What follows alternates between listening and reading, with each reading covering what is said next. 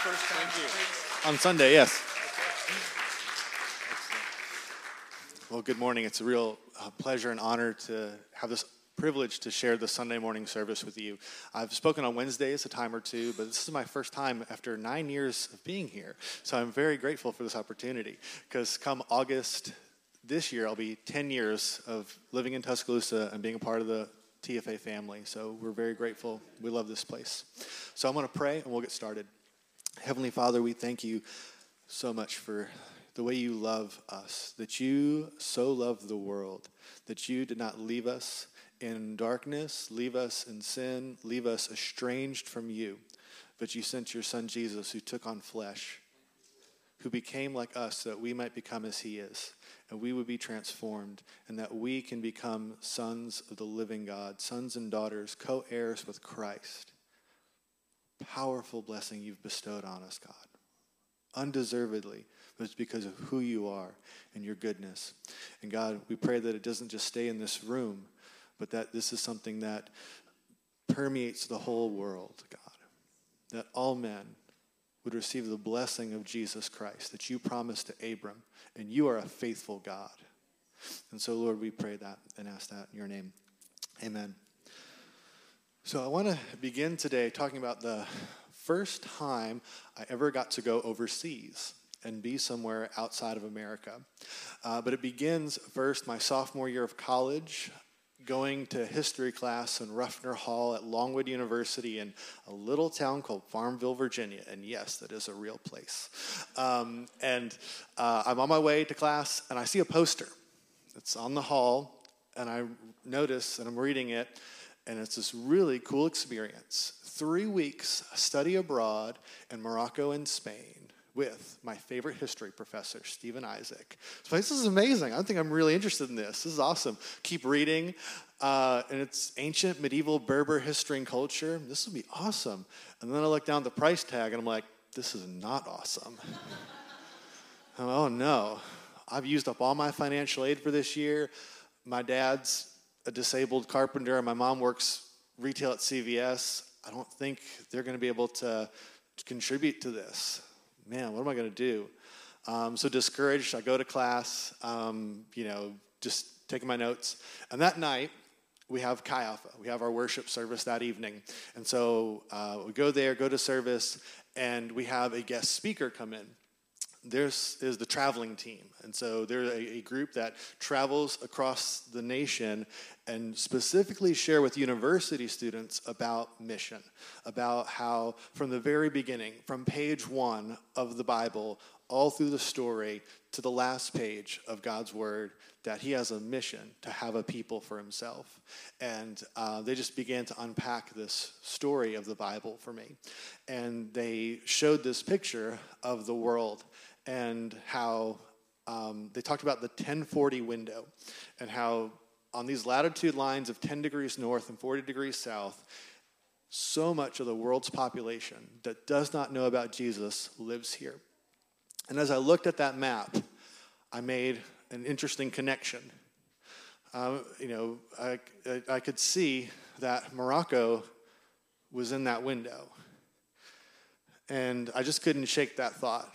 Like, how many people there don't have Jesus, don't know Jesus? And I know Jesus, and I have an opportunity to get there for just a little bit. What could happen? What could be done? I just was stirred. I just couldn't shake that here was an opportunity to get into the 1040 window. And I'm like, all right, I don't know what that means. So I go to sleep that night, and I have a dream. And I don't know where I'm at in this dream. I could just tell I wasn't in the States. I'm not in America because the architecture is all different. The people are dressed differently than they're dressed in America. I'm looking over into this kind of market square. It's this open place. I see little vendors and see people. I see this tall building in the distance, but I have no idea where I'm at. But when I wake up, I feel the Holy Spirit speak to me, and he says, don't let finances stop you from going on this trip. And so I go to Stephen Isaac's office. Hello, Dr. Isaac. I want to go on this trip, but I have no money. Can you help me out? And he was so awesome to talk to the university and let me know about some scholarships they had, and so I was able to get a scholarship awarded. There was a few other things that I got to do, and to repay the remaining balance, he even let me do some yard work for him to pay the remainder of the cost. So cut his grass a couple times and got the rest of the money to be able to go on this trip. So really cool. And so we're there in Morocco for 2 weeks and a week in Spain. We land in Casablanca, and then we go to the first city. We go to Marrakesh in Morocco. And we're making our dinner plans of where will we go. And so we see this cafe. Okay, we're going to choose this one. And so we go up, and all the seating is on this rooftop looking over this very well-known place called the Jemaa el-Fnaa in Marrakesh. It's a really old marketplace that's been there since the city was founded. So it's if you ever watch your Travel Channel and they highlight a place like Marrakesh, that's going to be one of the things they're going to highlight. And then in the distance was the Khatoubian Mosque, another really old building, but a historical marker in that city. And we're just sitting up there, and then I have this realization. This is where I was in my dream. This is the market. These are the people. This is the building that's in the distance. Oh my goodness, I was here. And the moment I have that realization, the entire city erupts in the call of prayer. I don't know if you've ever heard a Muslim call to prayer, let alone in a whole city where every mosque is blaring as loud as it can the call to prayer. Imagine every church in the city of Tuscaloosa just shouted as loud as it could to say, come pray right now. And you get a little bit of that. It was incredibly loud and distressing. And the Holy Spirit spoke to me. He's like, right now, they're not speaking to me. And Jesus wanted me in this place to share in this moment with him, to feel his heart of love and compassion and longing for these people. A whole nation that thinks they're turning to God.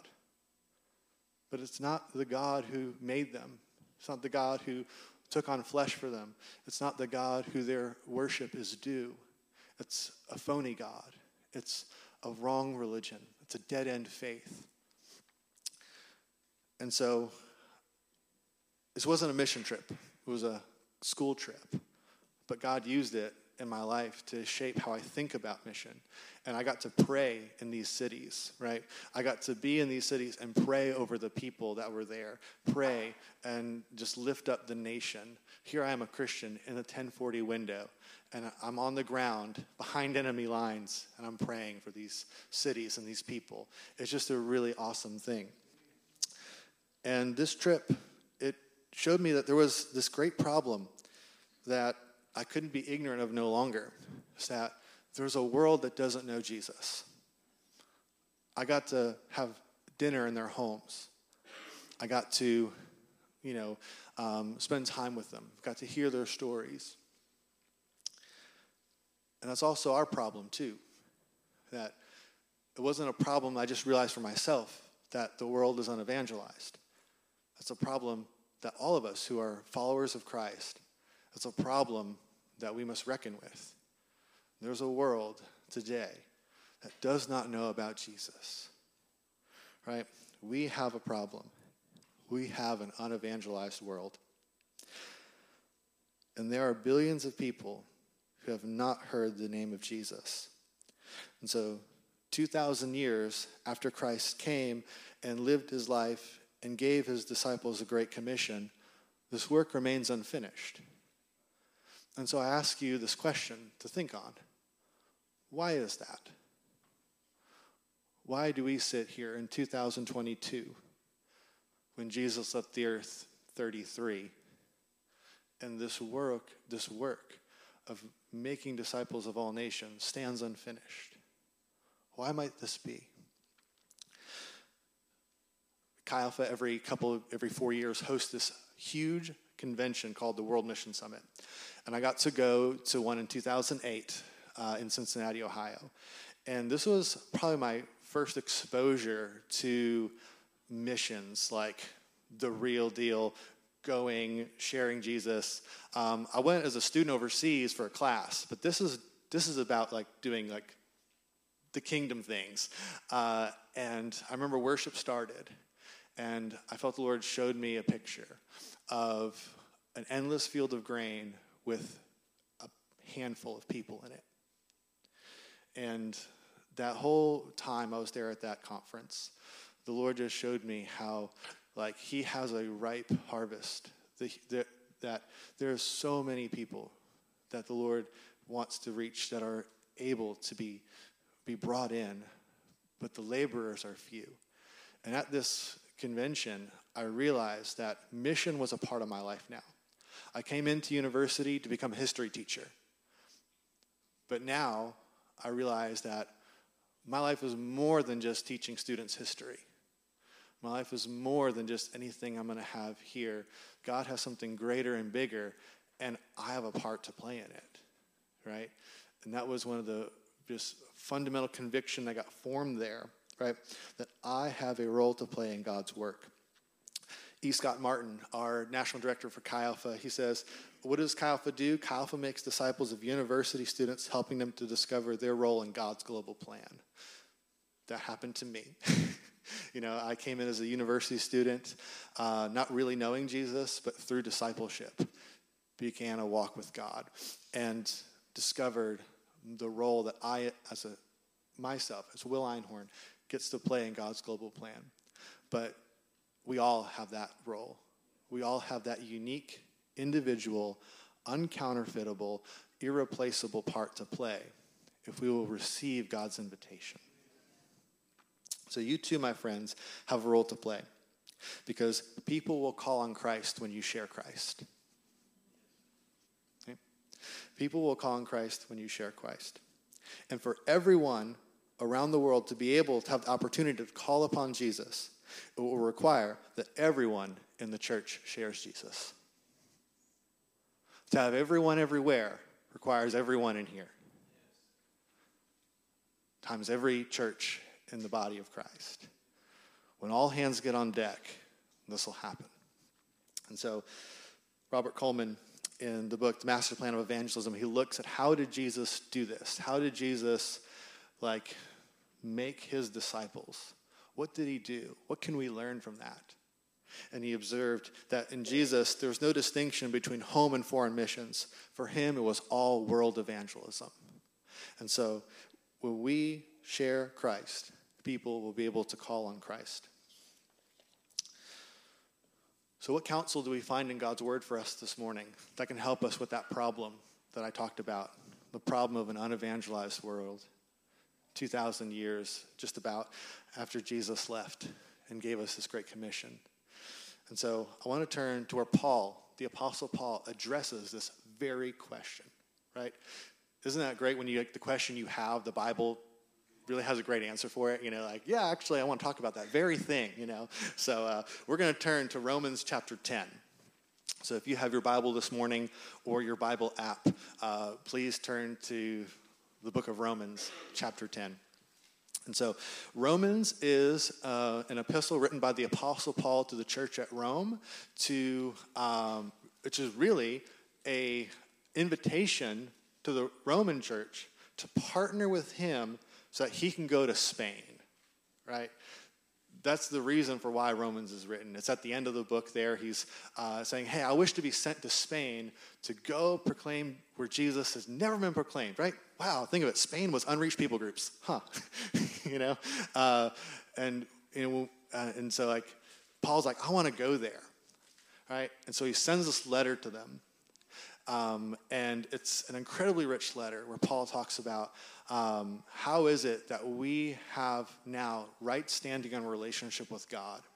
But this doesn't stay with us. It has to flow through us into others.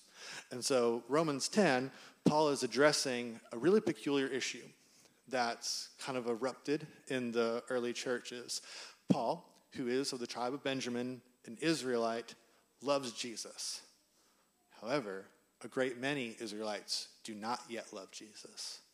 But they share the gospel with Greeks, with people who are Gentiles, who aren't Jewish, and they respond enthusiastically to Christ. And the church begins to grow with more and more Greeks. And so what's this issue, right? How did Israel not receive their Messiah? And so Paul talks about that in this section between 9 through 11. And so we'll begin here in chapter 10, verse 1. Paul writes, "Brothers, my heart's desire and prayer to God for the Israelites is that they may be saved. For I can testify about them that they are zealous for God, but their zeal is not based on knowledge, since they do not know the righteousness that comes from God, sought to establish their own. They did not submit to God's righteousness. Christ is the end of the law, so that there may be righteousness for everyone who believes." So he talks about how, like, my prayer and desire is that the people of Israel would be saved, that they would be like me, commit themselves to Jesus, right? And that's my prayer.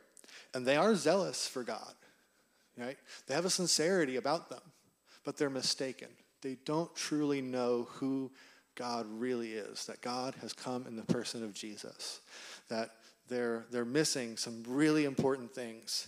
And so, yes, they have zeal, yes, they have sincerity, but that's not enough to save them. Only Jesus can save them. And so, and that Jesus is the very thing that they are seeking. What they think through the law they'll get, but they'll actually have only in Christ.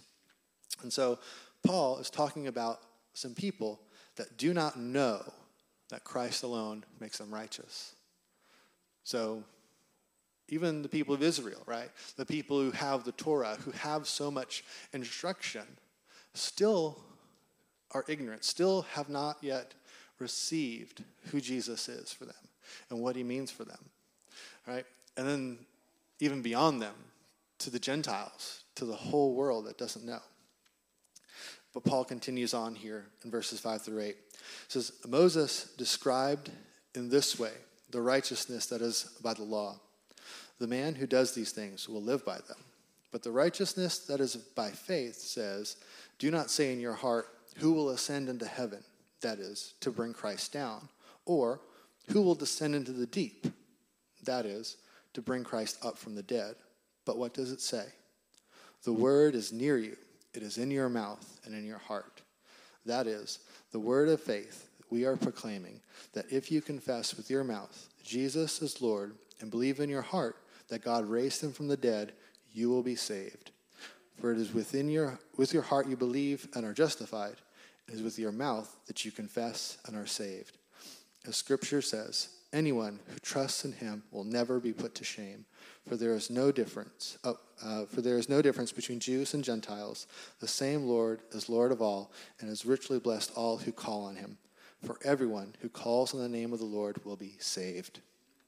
And so Paul quotes from Leviticus 18:5 and Deuteronomy 30:11 through 14, and he points out the simplicity and the availability of salvation through faith in Jesus.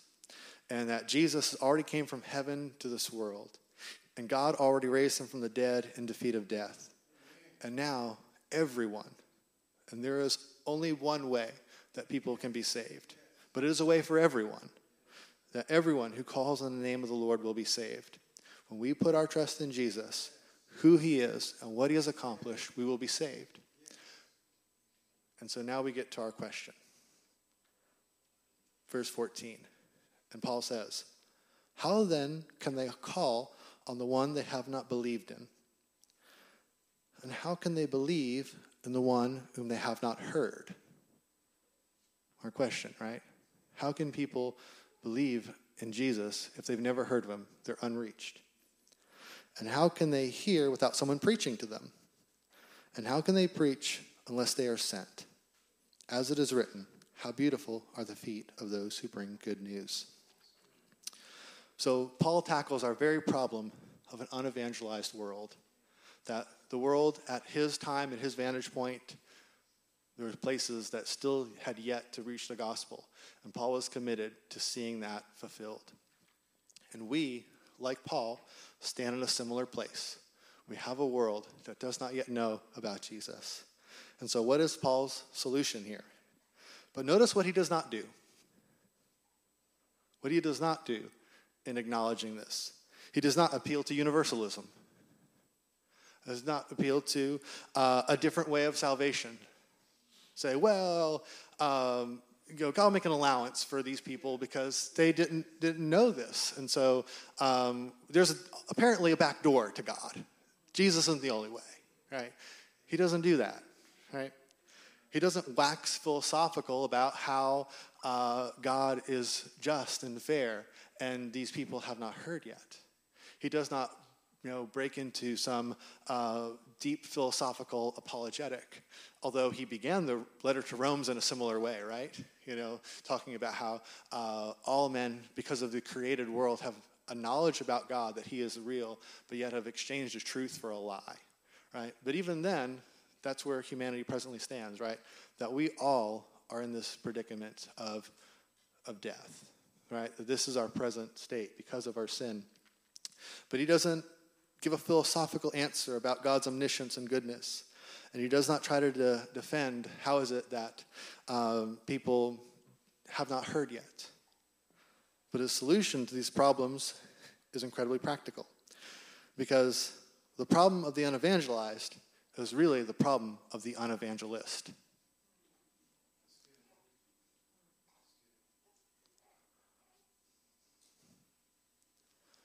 The problem of the unevangelized is really the problem of the unevangelist. Because everyone who calls on the name of the Lord will be saved. For people to call on Jesus, it means I must share Jesus. People will call on Christ when you share Christ. When we step into our role, God-gifted role to us, as evangelists, the world will be evangelized. It will happen. And Paul can say this and stand so confidently in this because he knows Jesus' way of ministry, how Jesus lived his life. And his life's way is a prescribed way of ministry, right? Not just, well, Jesus did it, but, we can do something different because we're better. That's not at all. Like, no, actually, if Jesus did it, we would be very wise to do that thing too. Who are we to say we know better than God in flesh? Jesus came and lived his life in a way. You can tell me why Jesus died, right? Could you tell me why did he live? Right? Jesus lived on the earth for 33 years. And in that time, he invested himself into 12 men that were around him and imparted into them all he knew of the Father to them so that they could go and impart that to others, who would then impart that to others, who would then impart that to others still. And so, how long do you think it would take for the world to be evangelized in Jesus' strategy? How long would it take? Well, let's do it our way first. Let's do it our way, where we have a guy like Billy Graham, and we put him in a stadium, and 1,000 people commit themselves to Jesus. Let's say we can do that dude, and you can get him doing his thing, every day of the year. Let's have a super evangelist, and let him, he's the guy. He's got gifting, he's got talents, he's got the best stories, and we're going to let him be the one to share Jesus. And we'll, take care of his airfare, his meals, his lodging, everything. And we're going to get him in front of as many people all the time. And 1,000 people will be saved a day, right? And you do that for a whole year. How many people will you have? Yeah, 365,000, right? Yeah, very true. Very true. Yep. And then how many would you have in 5 years?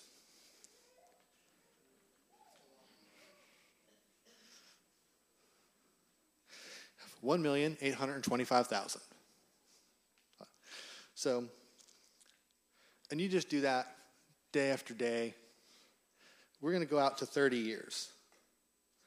We'll do super evangelists, making disciples, 365,000 people following Jesus every year for 30 years, and we would come to a total of 10,950,000 people. 10,950,000 people.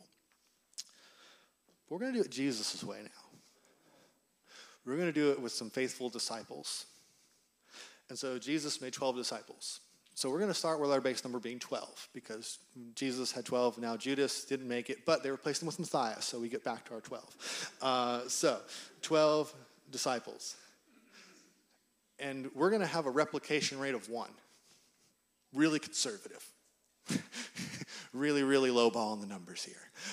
A replication rate of 1 person. So each one of these people, right, lives their life in such a way that they share Jesus with others, and 1 person at the end of a year has committed themselves to following Jesus and being a part of this work of evangelism, of sharing the gospel, right?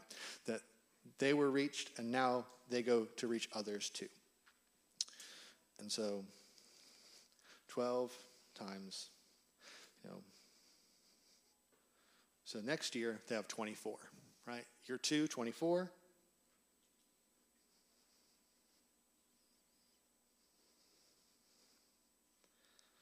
And year 5, they're at like 512,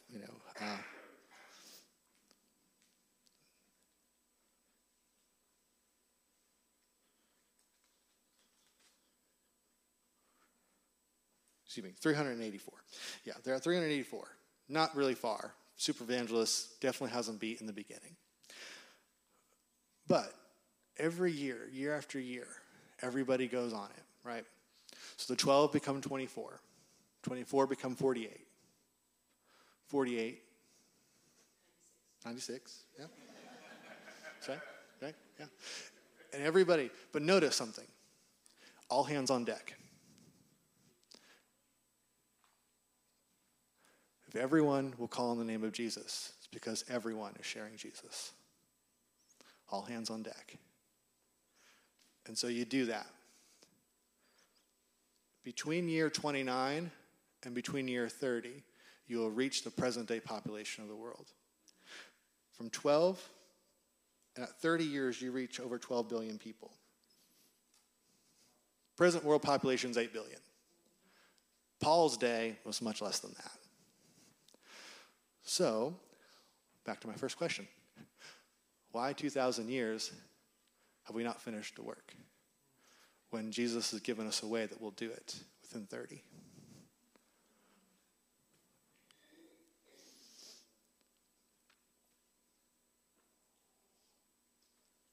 Jesus devised a strategy for world conquest, but we've neglected it. But I look at my story, and I see Jesus' story playing out, because I didn't grow up in church. I didn't grow up with a family that knew Jesus and discipled me. But I had university student friends that took me under their wing, that had small group leaders, John and Kyle, that really discipled me.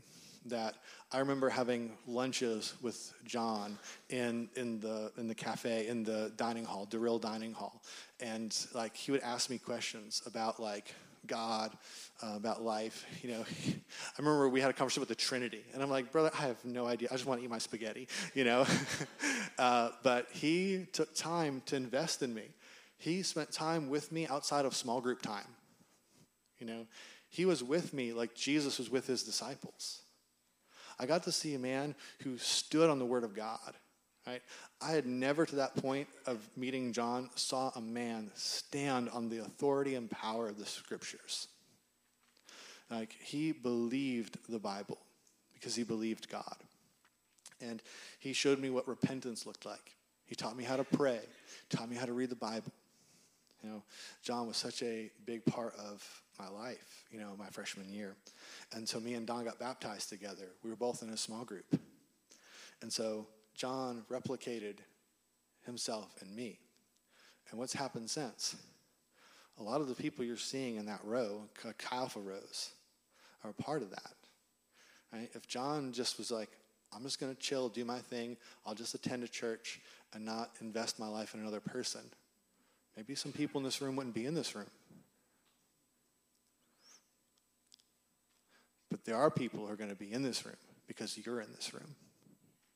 There are people that are going to have that be their story because you have shared Jesus with them. Not because you're knowledgeable or because you're, extroverted or anything like that, but because the Spirit of the living God indwells you. And because Jesus has commissioned you. And if you will be available, he will do things. The problem for us is that we just don't make ourselves available. We're going to let the super evangelist do it and not make myself available as a faithful discipler. But you can be a John and a Kyle in someone else's life, guys. So how can we do this, right? How can you do this? Right? People will call on Jesus when you share Jesus. So what will it look like for you to share Jesus?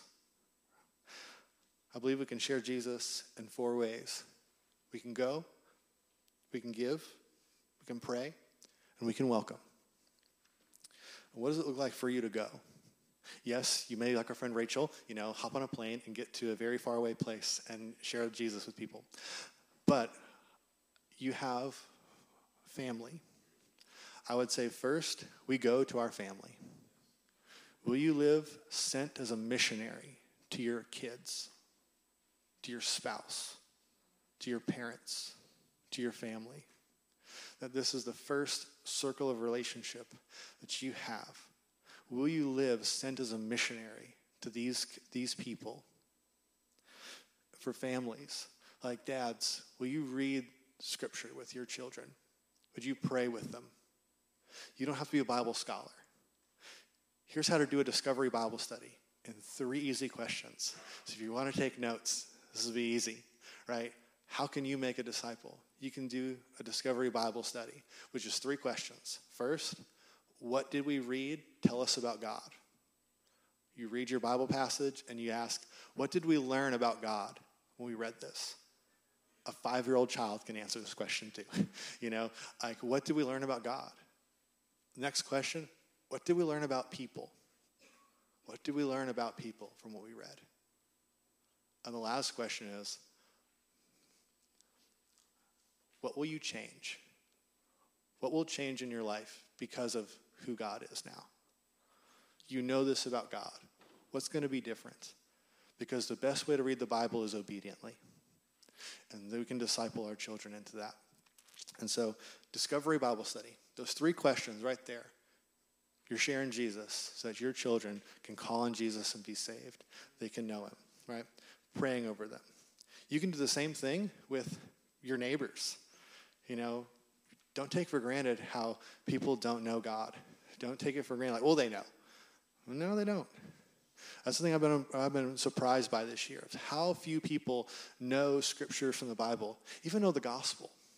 My friend Caleb, just being led of the Spirit this year, just felt in his first interactions with people, just asked them, hey, do you know the gospel? And then asked them, can you tell me what you understand the gospel to be? And everybody got it wrong. Sadly. And really, really regrettably so. This is America. This isn't, Saudi Arabia. This isn't, a really far place. This is America. So don't take for granted that your neighbor, person who lives next to you, beside you, in front of you, behind you, knows the gospel. They probably don't. They probably have a real distorted picture of who God is. They don't know that when they look at Jesus, they'll see the Father. And so, please share. You have a sphere of influence that nobody else has. It's unique to you. And will you live in a way like a missionary to them? To see yourself as somebody that God can speak through as you just share your testimony, like how you know Jesus. Ask people questions. Have you ever thought of God that way? Somebody who loves you and forgives you of your sins. Asking simple questions that the Spirit will use to help people. So we go to our families, we go to our spheres of influence, and we can go to the ends of the earth. Right? And so today we're going to, commit to faith promises of people that we're going to stand beside. Like Paul is instructing the Romans, right? How will people in faraway places hear unless someone goes? So we're going to send the goers. And we're going to send to the capacity to match their going, right? They have surrendered and sacrificed a way of life they could have here for Jesus. And so we too will surrender and sacrifice things to match their sacrifice because it's all hands on deck. Jesus' way is an all hands on deck way. Not these are the professionals, these are the unique guys, but all hands on deck, everyone. And if you have a chance to go, to do so. I hope we can take short-term mission trips here out of this church soon. And I know the Assemblies of God in the state of Alabama does have opportunities for that too. And so I want to encourage you guys to go if you've never been on a short-term trip. The Lord will provide for that. One of the stories of a time where we went overseas that just really, I'll never forget this. We were in a Southeast Asian country. I'm having to kind of, things because we're broadcasting. So we're in a Southeast Asian country and in a place that the person we were with, the worker we were with, he lived there, he was a national, and he hadn't quite yet got to share Jesus in this place before. And so I remember as we're playing with the kids here, as we're like sharing testimony, as we're just in this place and helping our national friend make connections. And, I just realized, had a realization that God loved those people there. He loved them so much to take 10 University of Alabama students, give them, thousands of dollars, let them cover thousands of miles of geography, and to be here, to be gifted the awesome privilege of being the first people that could speak the name of Jesus to them. And then I realized how much God loved me. Let me be a part of it. And God loves you to let you be a part of it. Why won't you let God love you? Why won't you let God love you that way? What would make you push him away, say, no, not I? But God wants to give you that kind of love, to let your voice be the one that speaks Jesus to somebody else, that they can know him too. And we share Jesus when we give. That radical generosity, that sending of missionaries that enables this to happen, right? And Paul talks about it there, right? How can they go unless they are sent, right? How can the unreached be reached unless we also go and share Jesus in this way too, of giving and financing and resourcing? Because that's why Paul wrote the letter to the church in Rome, right? It was a support letter. Really, the book of Romans is a really awesome support letter. He's like, hey, I need to go to Spain. Can you help out? Would you send me? Right? We can pray. And this not to be undervalued. When we got to go to another Southeast Asian country and help the worker there, it was a little bit of a short notice. There was, unfortunately, a terrorist attack that happened in the country we're going to, and that just changed everything. And we had an opportunity in another country open up, and so we took it. But being on such short notice, we didn't have a whole lot of the traditional mission trip things to do that look really pretty in a newsletter with pictures of you doing things, building something, or it wasn't very visible. But we got through a lot of prayer. That's what we did. We prayed a lot, and the Lord delivered me from the need to feel like I was accomplishing something, right? Because I was being confronted with, do I believe that prayer is the work? Because I have no picture of something. Here's a picture of us praying, there's no pretty picture to say to somebody, hey, the thousands of dollars you gave is being put to good use, But that pride, the Lord had to deliver me and the rest of our team from. That prayer was powerful, that we got to pray with the people in these countries. We got to pray and be a part of what God was doing. And prayer is the work. It's not a lesser work. It is the work. It's our pride that makes it think so. It's our pride because it can't can't see the children's faces in the picture, but do you believe that this is powerful and that prayer precedes mighty moves of God? And John Wesley was a prayerful man. George Whitefield, prayerful guys. And a friend of mine that passed away recently, Dick Schroeder, I've been listening to some of his teaching. They've found these things on cassette tapes and digitized them and now put them on Spotify. So if you want to listen to them, they're available for your enjoyment. And he was just sharing about prayer. And he's one of the few men that I know lived a life of prayer and shared about what God spoke to him, that the Lord would give the nations to him, that Jesus is the inheritance of the nations, that Jesus wanted to say, you're going to share in that inheritance of the people you disciple going to the nations, how he prayed for this, and just the testimonies of all the missionaries that have come from everything. And I believe that if he had never prayed, if he didn't lean into it with prayer, it'd be very presumptuous and prideful. But he was humble. He was prayerful. So let us pray. Let us pray. And let us welcome people into our lives. You have friends, colleagues, neighbors. When we welcome people into our life, not just, a window or come to a church service, but real relationship, real friendship. Welcome people into your life. Jesus welcomed those 12 disciples into his life. When we do that, we will be sharing Jesus. So people can only call on Jesus unless you share Jesus.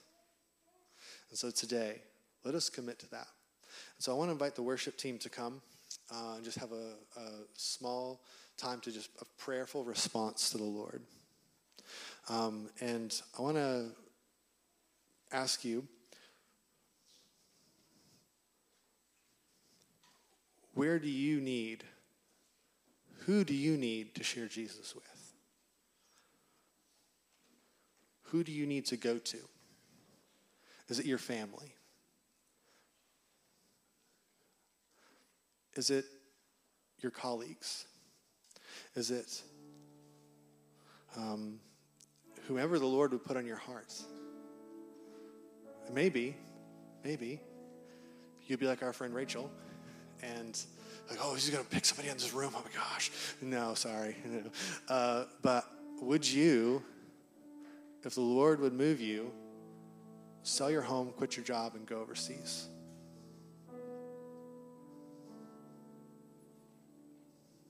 We'd be like, no, can't be me. Right? Can't be me. Well, why? Why couldn't it be you? And let the Lord move that barrier right there. And you might go, or you might stay, but if you stay, you'll be freed to stay. But right now, you're bound in staying. Receive the Lord's freedom today.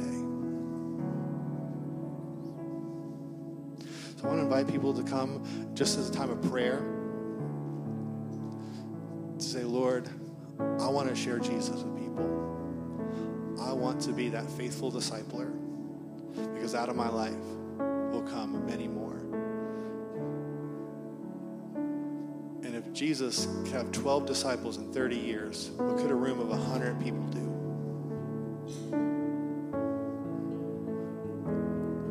Imagine who will sit here with us and know God the way you do.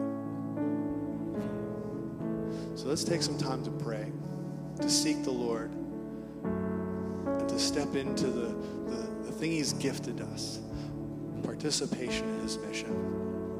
Because for people to call on Jesus requires everyone to share Jesus. And what will it look like for you specifically today to share Jesus so we can fulfill this great commission?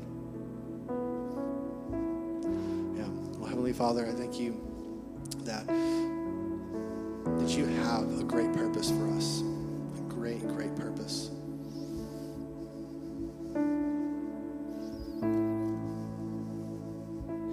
That you love us so much. Let us be partakers in it as a good Father.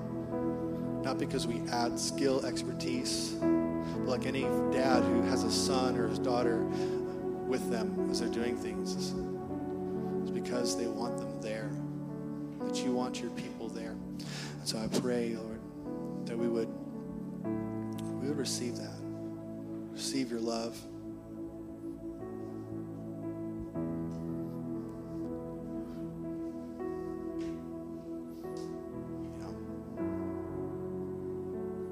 We wouldn't tolerate the problem any longer. The problem of a world that doesn't know your name. That we would be compelled by your Spirit to do all within our power